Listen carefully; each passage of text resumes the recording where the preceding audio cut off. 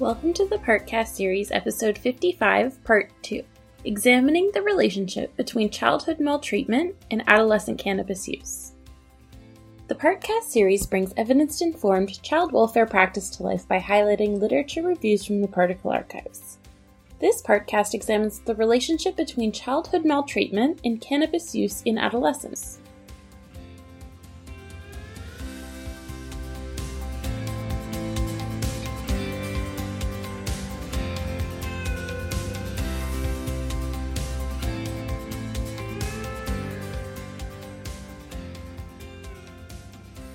When looking to the literature as part of an evidence-informed practice, it is helpful to have a question in mind that will inform your search and support your critical decision-making. A research question should be unbiased, guiding you to access and critically analyze information that may be both in supportive and counter to what you hope to find. This is one of the key tenets of evidence-informed practice and critical to ethical decision-making. This review of the literature is guided by the following research question. Is there an association between childhood maltreatment and adolescent cannabis use? Existing literature is clear in linking adverse childhood experiences with substance use in adolescence and adulthood.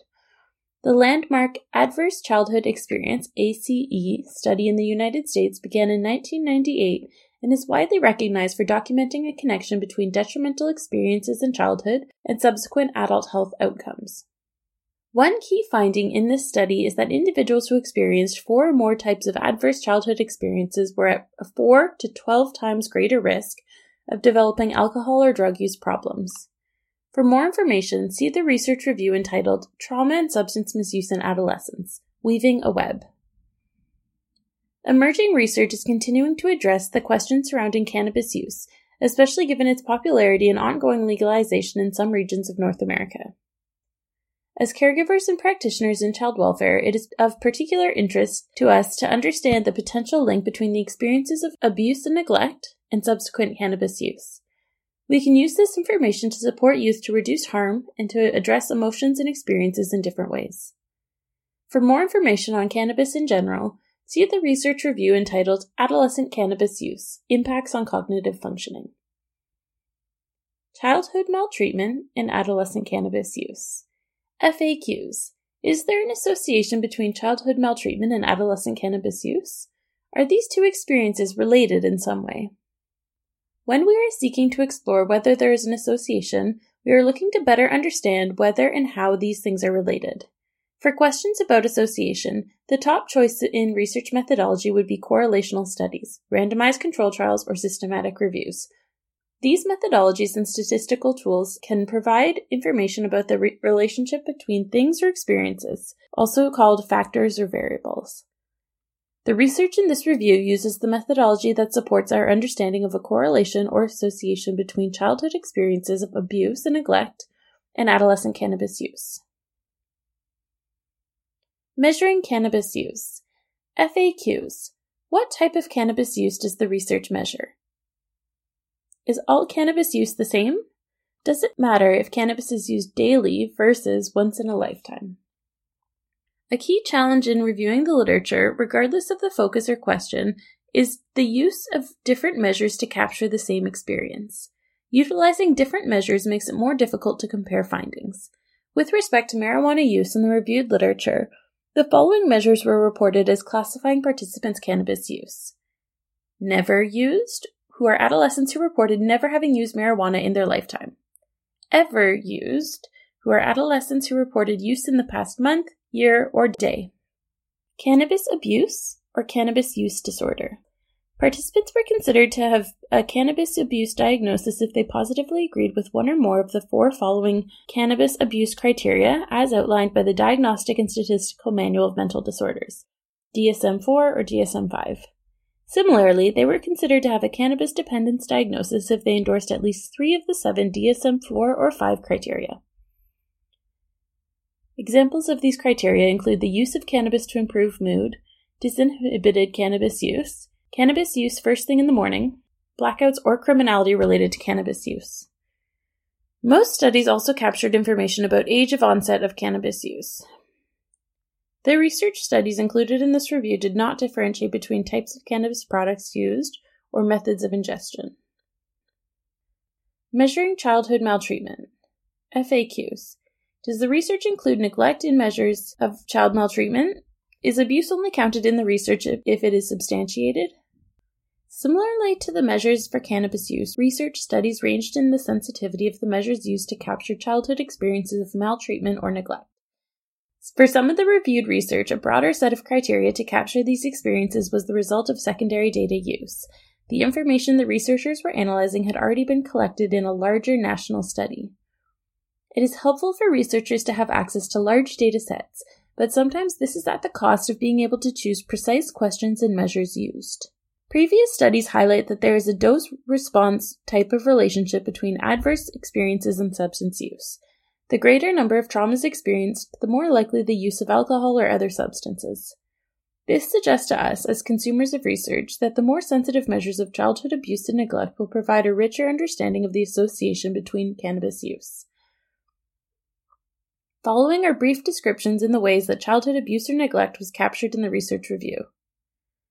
One study defined any, at least one, experience of sexual, physical, or emotional abuse to be considered maltreatment. This measure is not as sensitive as others utilized in the research, as many would hypothesize that one experience will likely not have the same impact on an individual as recurring experiences of abuse or neglect. All other reviewed studies use some type of measure of frequency of specific child maltreatment experiences, typically classified by age. Study participants reflected on and reported experiences of supervisory neglect, physical abuse, and sexual abuse prior to grade 6. These responses were scaled from 0, or never experienced, to 5, which is experienced more than 10 times. Other studies included experiences participants reported prior to the age of 18. Adverse childhood experiences were measured retrospectively using 3 questions about emotional, physical, and sexual abuse prior to the participant's 18th birthday.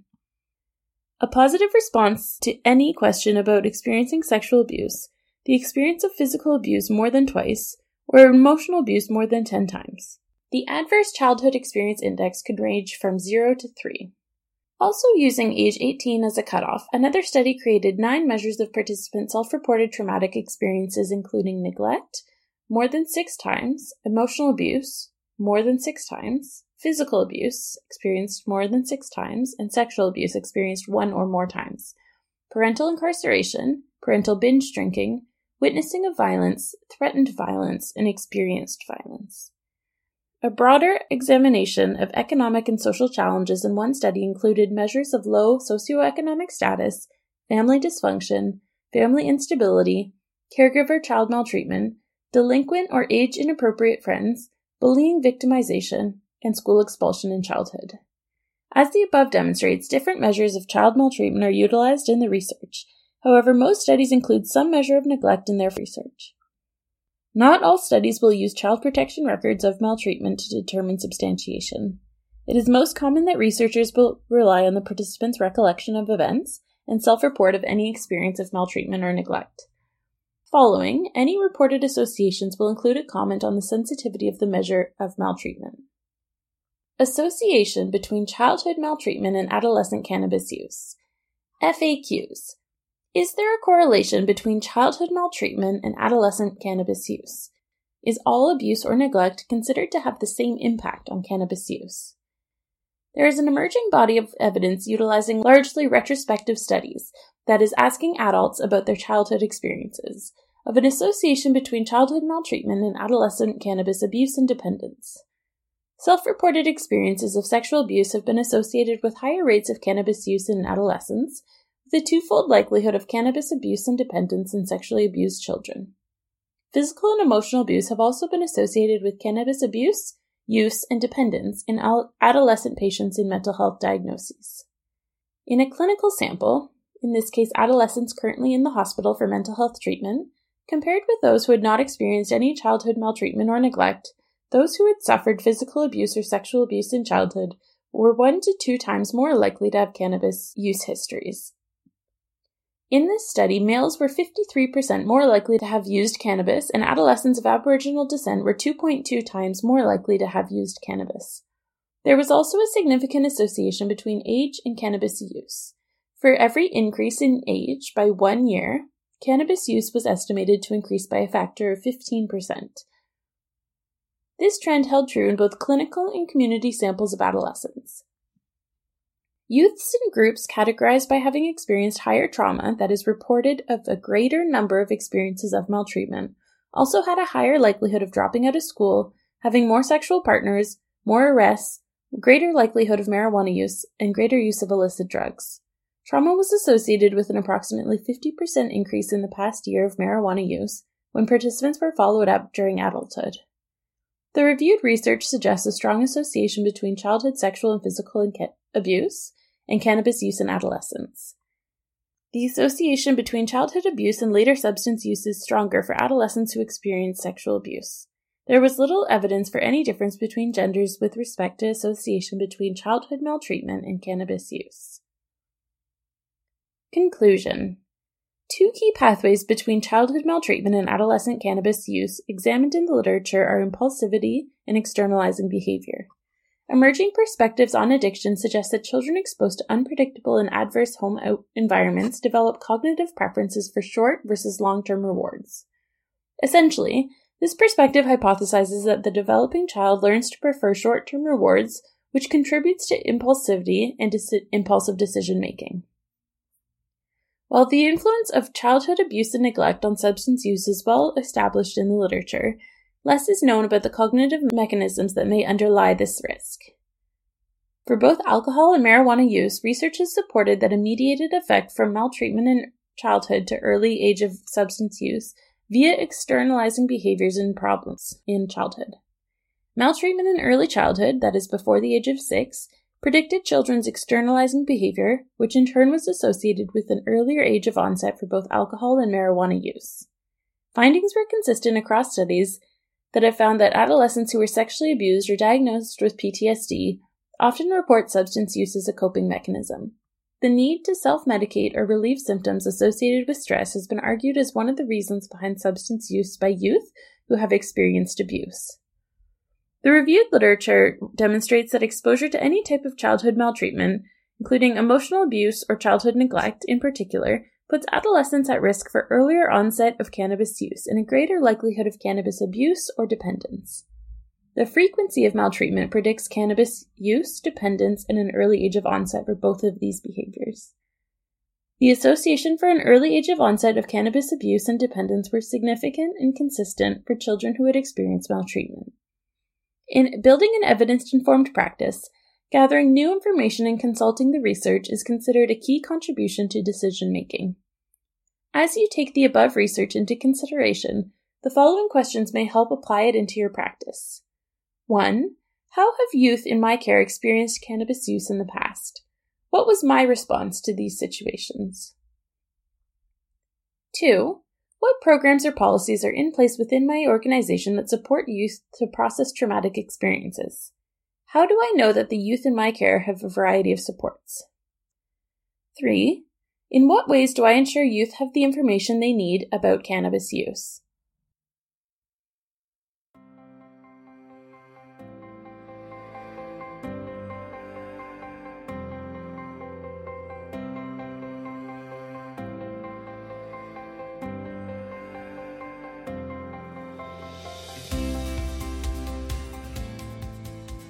You have been listening to the Partcast series, episode 55, part 2, examining the relationship between childhood maltreatment and adolescent cannabis use.